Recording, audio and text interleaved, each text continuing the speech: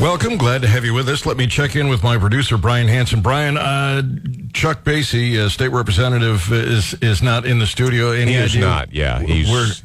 He took a little leave of absence, I guess you would say. He went to the Burning Man Festival. And decided to stay an extra 2 weeks? Yeah. I think so, yeah. I see. All right, well, hopefully... He's kind of closing it down. Yeah, helping to fold it all up. But we do have in the studio Garson from Graffs in Mexico, Missouri, and he is joined by Dale Roberts, MoGunlaw.com. And gentlemen, I have a question for you. And this probably more directly goes to Dale than anything else. There's an editorial by Robert Sadowski at The Armory Life dealing with what would be reasonable force and what it really is. He writes, a petite woman whacks her 250-pound bodybuilding boyfriend with a rolled-up yoga mat. He shoves her into the apartment wall. Is that response an application of reasonable force? How about it? How about if she calls him a lousy, good-for-nothing name, and he grabs her by the throat, shoves her up against the wall, feet dangling? Is it reasonable then that she pulls out a pistol from the small of her back and keeps pulling the trigger until he lets go of her throat? Was that a reasonable and necessary application of force? Anybody who carries a firearm knows the moment you use it for self-defense, hopefully that's the only time you use it, you're going to be heading for some real, legal, deep water. So, Dale, she started this. She smacked him with her rolled-up yoga mat. That made him respond. And it escalated from there, and she ends up shooting him. Is she really at fault here, or is he? So they're probably going to look at that first use of force. If you use a firearm to defend yourself, but you do so when you were committing a crime, you used it when you were committing a felony, then you don't have the legal right to defend yourself. I mean, you've started a criminal act. More clear case, if I try and carjack somebody, they pull a gun, I pull a gun and shoot them and say, well, I was defending myself. No, you were committing a crime. That's all bets are off. So they'll look at that and go, okay, when she hit him the first time, what was that? Was that she just smacked him, or did he have fear for his safety and go into self-defense mode? Yeah, it was Garson's yoga mat, by the way, that she used. But I wondered where that went. But it's just a yoga mat, and it's rolled up. I mean, how much damage? Does he then have the right to shove her against the wall like that, or should he grab his own yoga mat? Did he escalate this beyond what it would have been? These are really tough problems. If you use your firearm, you've got to know in advance what you believe in terms of reasonable response. Absolutely true. And that's, of course, we always talk about the importance of getting good training. And, once and done is not enough. I have friends who got their permit, 10 years ago and have been asking me, do a class just on update on the law, because we know things have changed and we're not lawyers. We can't keep up. But, as far as his reaction, if someone threatens me and I have a reasonable fear of imminent bodily harm, serious physical injury, I have a right to defend myself. So the question is, well, the person who threatened you, my ex-wife is a petite woman who teaches ballet, and she's physically strong, but I'm not sure she's strong in a way that I could say, oh, I feared for my life. I feared for serious bodily harm. Garson, on the other hand, is my size or better, and I could make the case that I'm much older. I'm a disabled veteran.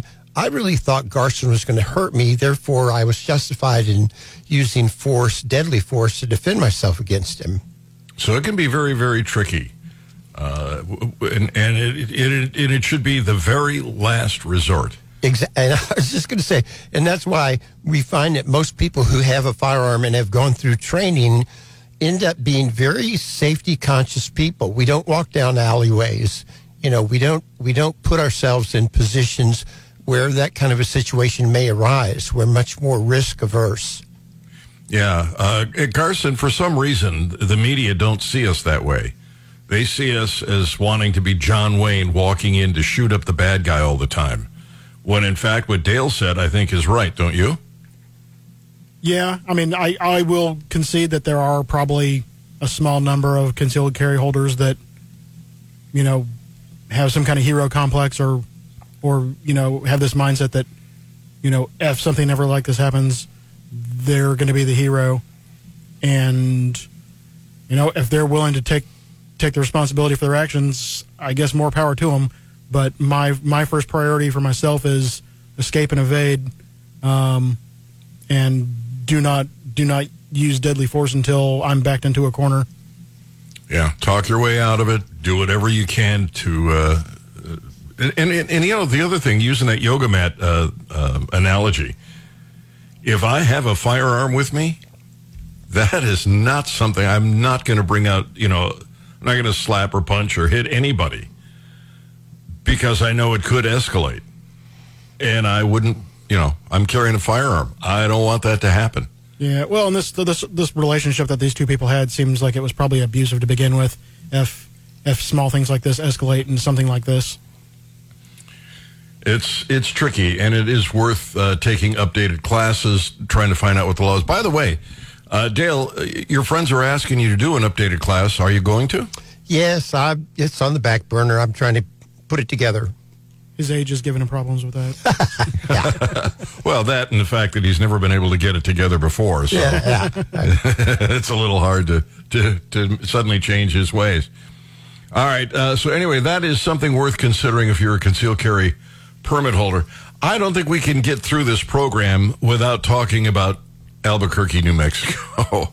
I read a humorous story at the Babylon Bee that the governor is so upset with all the press coverage about her gun ban that she's going to ban the First Amendment too.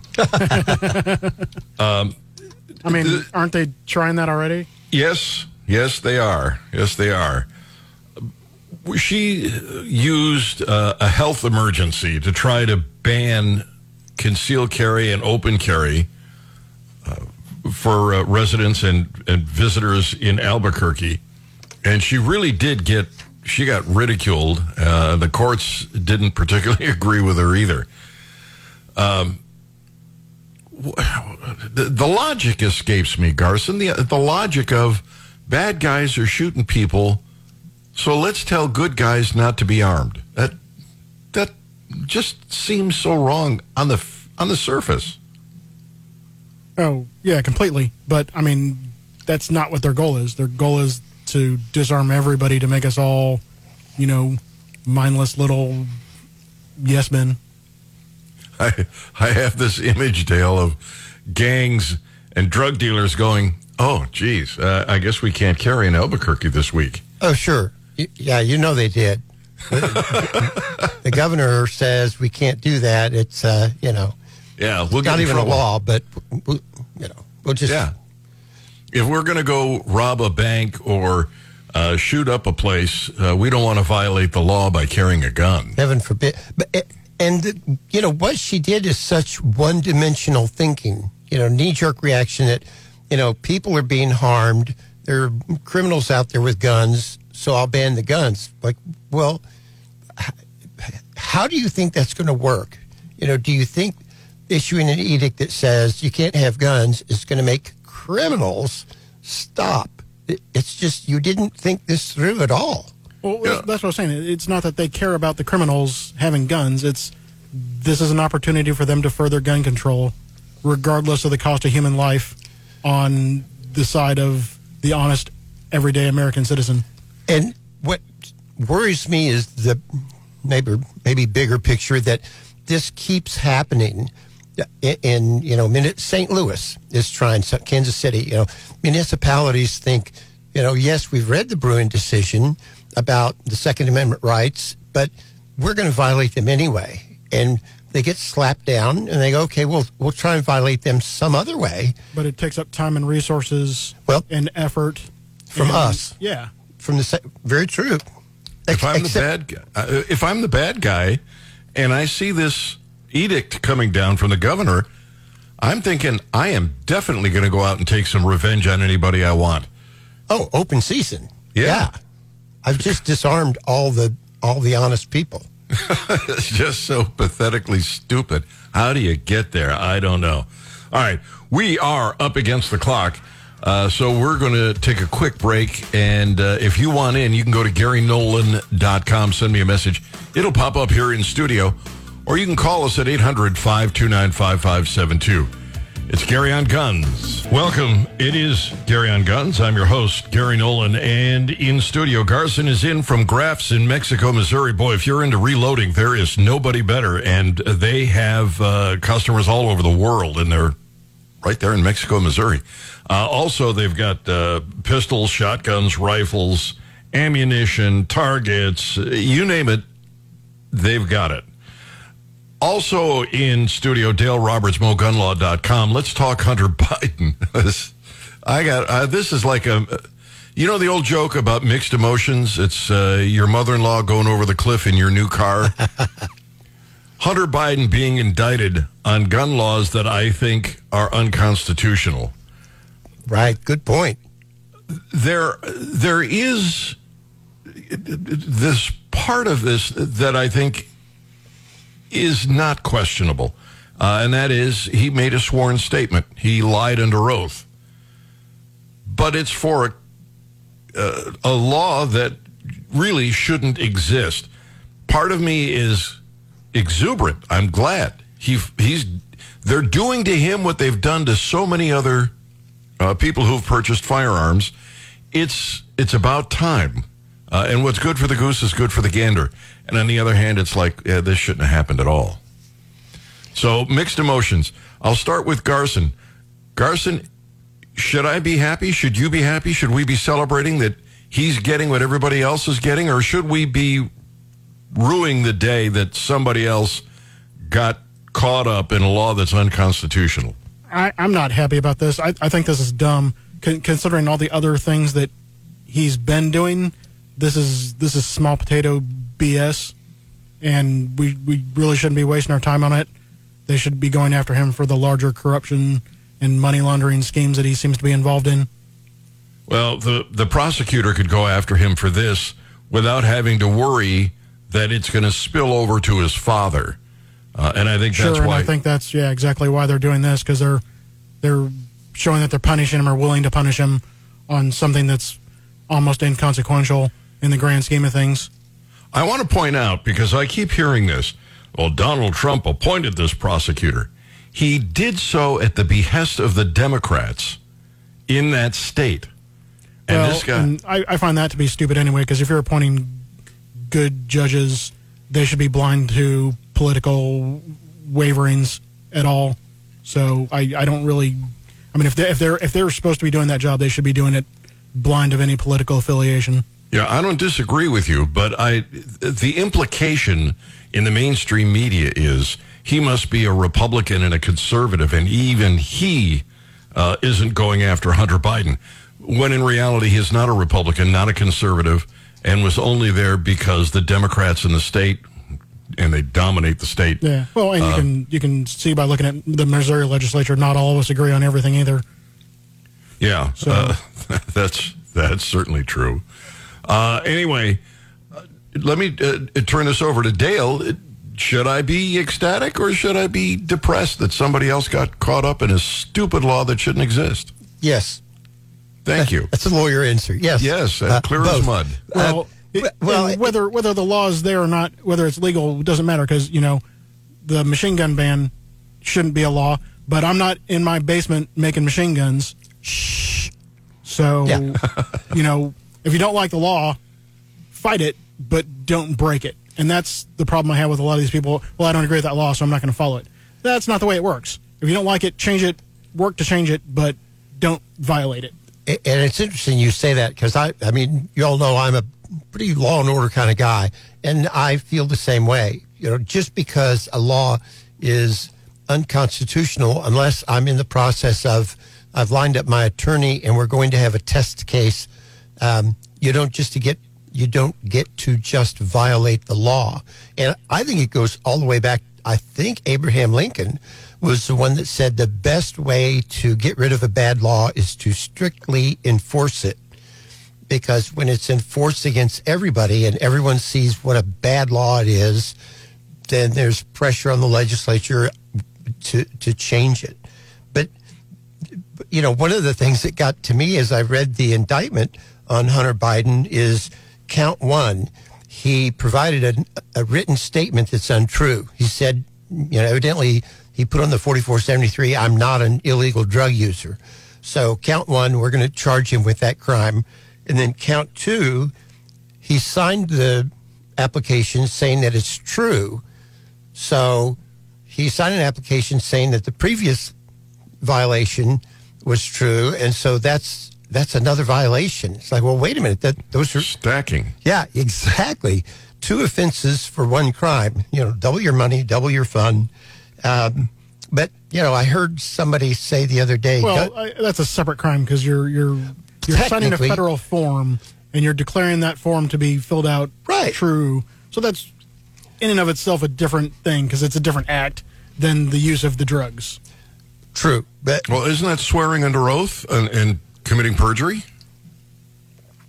Yes.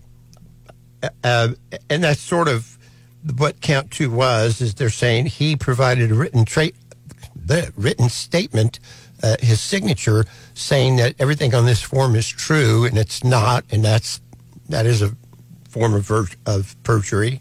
And then the last one, count 3, of course, was he's a drug user in possession of a firearm, and that's the underlying issue that we've been talking about. That already some federal courts, after the Bruin decision, have said that law is unconstitutional. That wasn't in place in 1791. So it's not part of our history and tradition. It's an unconstitutional law, and that'll be tested. Puts President Biden in an awkward spot, perhaps. But there we are. Yeah, the gun control president's got a son who violated the gun control laws he advocates for and is now going to use the anti-gun control argument to protect him. I mean, that is between a rock and a hard place. Oh, yeah. And you almost have to wonder just what side of this issue the president's going to fall on. Let me go around the table very quickly here, and I'll start with Garson. If he is found guilty, do you think the president will ultimately pardon him in spite of saying no, he won't? I don't think he can. I don't think he. I mean, I guarantee that's what he wants to do, but I don't think he's going to be able to do it. I think he's going to have enough people telling him not to that he won't. There are some other implications for Donald Trump in this question. Let me turn this to Dale. Do you think he ultimately pardons him? Well, I think first you have to ask, will he remember I've got a son? I was going to say, will he remember who his son is? He doesn't remember who his grandkids are. Yeah. So, I kind of doubt it, but... all right, here's the thing. If he ends up with a prison sentence, if he's found guilty and they say, 2 years in prison, I think he gets pardoned. I don't think he's going to let his son go there. But there's another problem because I believe his son is getting Secret Service protection. Oh, yes. Like Donald Trump. They'd all have to go to prison together. A special prison built. Gary Nolan. Gary on gun. Talking about, in the last segment of the program, talking about Hunter Biden's legal woes with regard to his purchase of a firearm and lying on the NICS check. And it looks as though he is going to use the Bruin decision to defend himself. And he should. I mean, right, as much as I'm not a fan of Hunter Biden, but in this case, he absolutely should use that, and I think it's a perfectly appropriate defense. This is going to be interesting to watch unfold, and I think that he really does have an opportunity here to challenge what the Democrats have been advocating for years and years. And by the way, this is my position on the Nix check. I'll go around the table on this, but I don't think the Nix check does a damn thing. I don't think it really stops violent crime. I don't think it really adds anything to safety.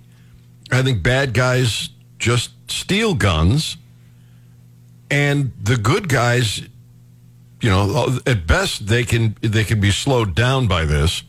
And I also don't think the government has a right to know what you purchase. I don't care if it's your clothes or your food or your firearm. That's not the federal government's job. But they have a right to keep track of my Sudafed. Yeah. Well, this war on drugs thing is a lot like the war on guns. And people don't quite understand it. People on our side of the issue understand that prohibiting guns doesn't protect anybody. In fact, it makes people, it puts them in greater danger. It's a greater threat. But they don't get is that the war on drugs does the same thing. It puts people in greater danger, and there are more threats to their lives. They get one, they don't get the other. I don't know, cognitive dissonance, I'm not sure what. But we can go out and buy a fifth of whiskey and still buy a firearm. Exactly. And you can own a firearm. So why would you say marijuana, for instance, should prohibit the purchase of a firearm? I don't know. Doesn't make sense. Not at all. If you want in on the conversation, 800-529-5572, or go to GaryNolan.com and send me a message. It will pop up in studio. So Gary, I getting back on Hunter's case, if he uses the Bruen decision in his defense and is successful, the thing that worries me is that people won't look at that and say, see there, Bruen decision is correct and the government regulation was unconstitutional. They'll look at it and go, see there, the president's son got off. And I think in a way, we lose the opportunity to reinforce the fact that regulation was unconstitutional, and the Bruen decision is a brilliant, well-reasoned, and well-researched decision. That's just me, and that's just that one case.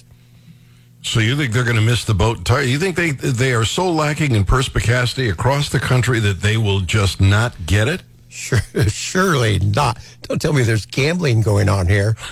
Yeah, I do think that. Oh, boy. All right. Let's move on. There are a couple of other cases that you have been looking at. Tell me what, Dale, you've been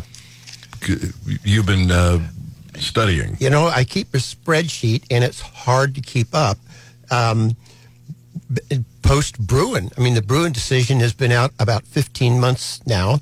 The Bruen decision from the U.S. Supreme Court basically said if a regulation was in place at the same time the Second Amendment came into effect, which is basically 1791, then that regulation is part of our history and it's probably constitutional. And if not, it's not. And so federal courts, following this, what the Supreme Court has said, for example, have looked at the prohibition on having marijuana and guns. Possession of marijuana while you have possession of a firearm is a felony. And the courts have said, the prohibition on possession of marijuana with a firearm was certainly not in place in 1791. In fact, that law didn't come into effect until 1968. It's not a part of our history and tradition.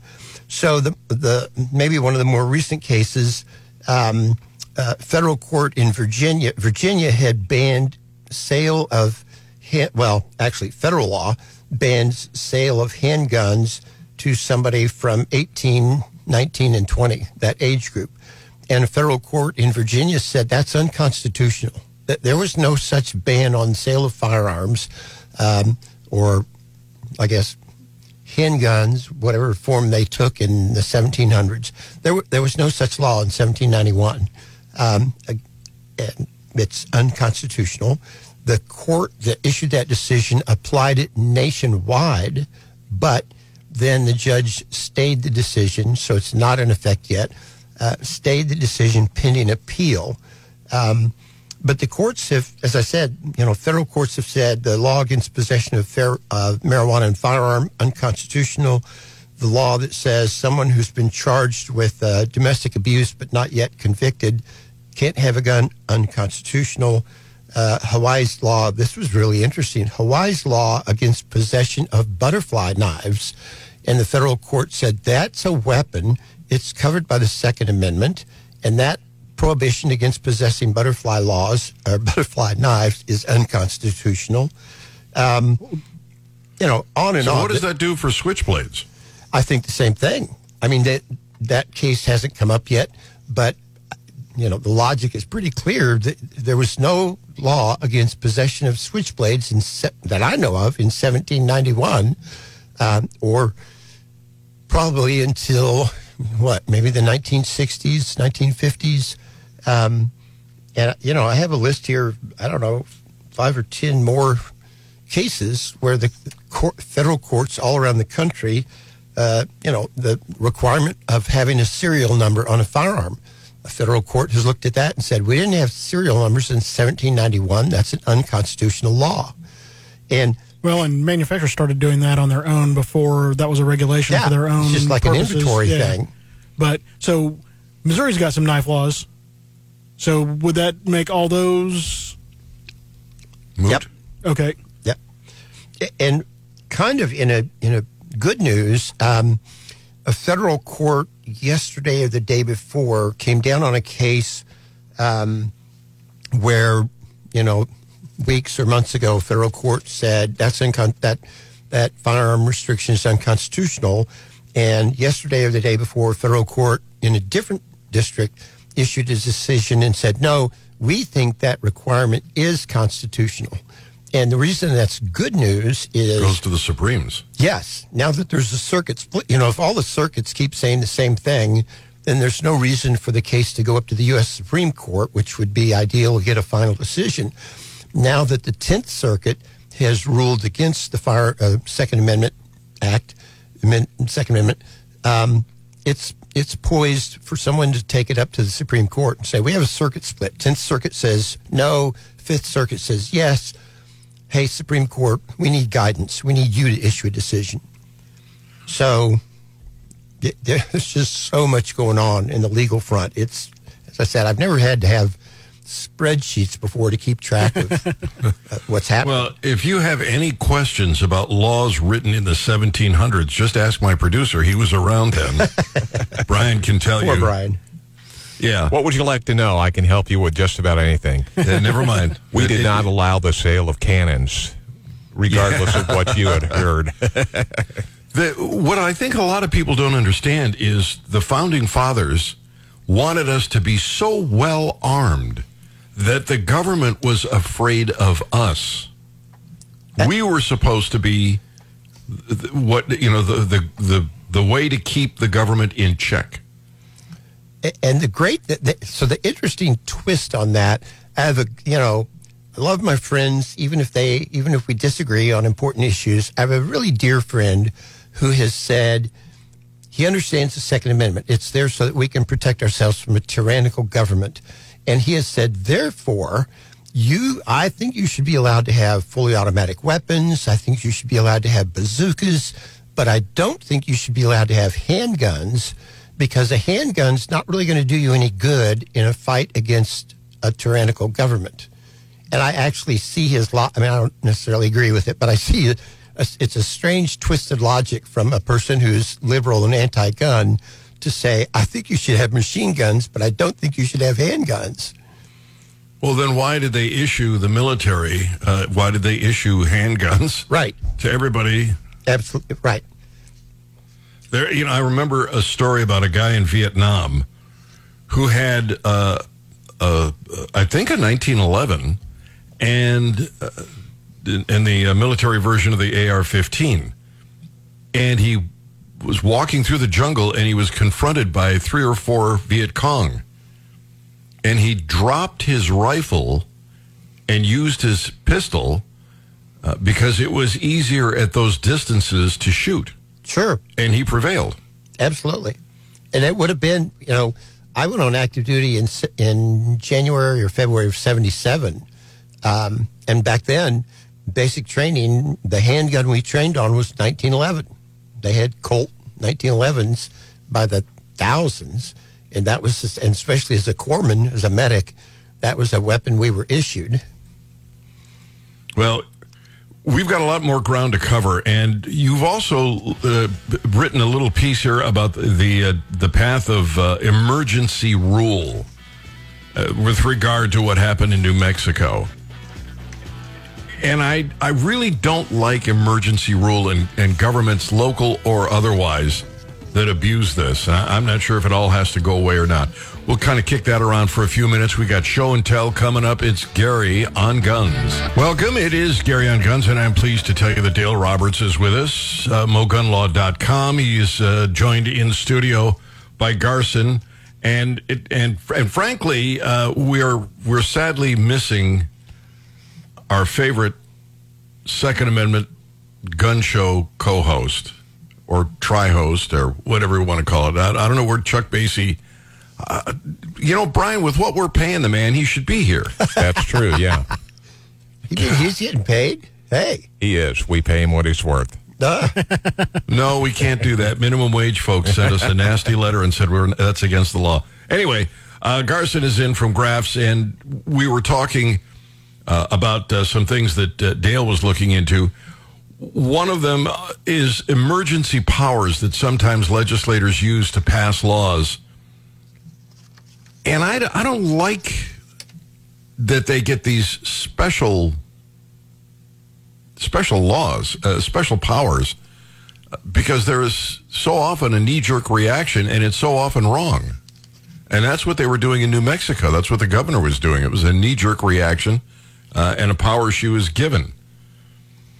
And go ahead. Well, sorry, but one of the things that came to mind immediately when I heard about, what's going on in New Mexico was the fact that some years ago in Missouri, and it may have been Brian Munzlinger or Jeannie Riddle, one of our solid legislators, proposed a bill, and it passed so that Missouri has a state law that says in a declared emergency, you cannot take firearm or restrict firearms rights in the state of Missouri, because of what happened in New Orleans when they said, oh my gosh, it's a hurricane, everybody put your guns away. And so Missouri has a very, a nice statute that specifically says, I don't care if it is an emergency, if we have bad tornadoes or earthquakes, you cannot use emergency powers to restrict Second Amendment rights. Yeah, and if we have, for instance, a surge of ocean water because global climate change has moved the coast up to New Mexico. All right, never mind. Arkansas, yeah. Yeah, that wouldn't hold up. Yeah, I don't like those emergency decree powers. I think they need to be constrained. I think you've got millions of people each doing what they think is best for them, and I think that works out best for everybody. We gotta talk about what's going on with firearms dealers. And Garson, I was just reading a story about how there was a firearms dealer that was being shut down by the ATF, and apparently it got reversed. I think it was Gun Owners of America, probably everybody else in the world, too, that's a Second Amendment supporter, went out and filed amicus briefs and turned things around. Just how tricky is it today as a dealer versus, say, 5 years ago? It's about the same. I think they've just stepped up enforcement. So the requirements that we're required to follow haven't really changed, but things that may have just been a warning or a, hey, you need to fix this, are now being used as grounds for revocation of your license in a lot of these instances that we're seeing in the increased scrutiny of the ATF. So, stuff that there's about two different ways that two ways an inspection can go if something's wrong. The ATF agent there on site will tell you, hey, we found these errors. This is how you fix them. You need to do this, this, and this. And then you make the corrections to your paperwork, and then you go on about your business and try not to make those same mistakes in the future. If they find an egregious number of mistakes, you'll get called down to a field office and have a meeting with higher-ups within the ATF. I've never experienced this, so I'm not sure exactly how it works, but you need to develop a plan of action. Normally, you hire an attorney to do this, and then your plan of action is presented to the ATF, and they can either approve or deny that, and you're either allowed to go about your business with that policy or program in place, or they'll revoke your license. So I think they're just stepping up what they're revoking people's licenses for, and either requiring more for a plan of action to prevent those errors, or not taking those into account after a certain number of violations or errors. So, Dale, they're cracking down for, not dotting an I and crossing a T. It looks to the world like what they're really trying to do is just find any excuse to shut down gun retailers. That's the impression you get. And I suspect, Graff and Sons has been in business for a long time. It's a big, it's a huge organization, and I'm confident they've got their stuff together. And I suspect their errors are pretty rare. But, for the average gun store, local, I own a gun store. I have 3 employees, it's just us. The burden is much greater. And in the news constantly talks about Biden administration having asked the ATF to implement a zero-tolerance policy on law-breaking gun dealers. And I guess law-breaking gun dealers, there are a lot of gun laws. If you don't fill out the 4473 properly, it's a violation of law. Anyway, in 2022, they reported that the ATF had revoked 3 times as many licenses as they had in the past. In this year, so far, they've revoked 500% more federal firearms licenses. And they want more people to get an FFL because they're selling their guns. It's insane. We'll come back with Show and Tell. We'll wrap that topic up as well, all on Gary on Guns.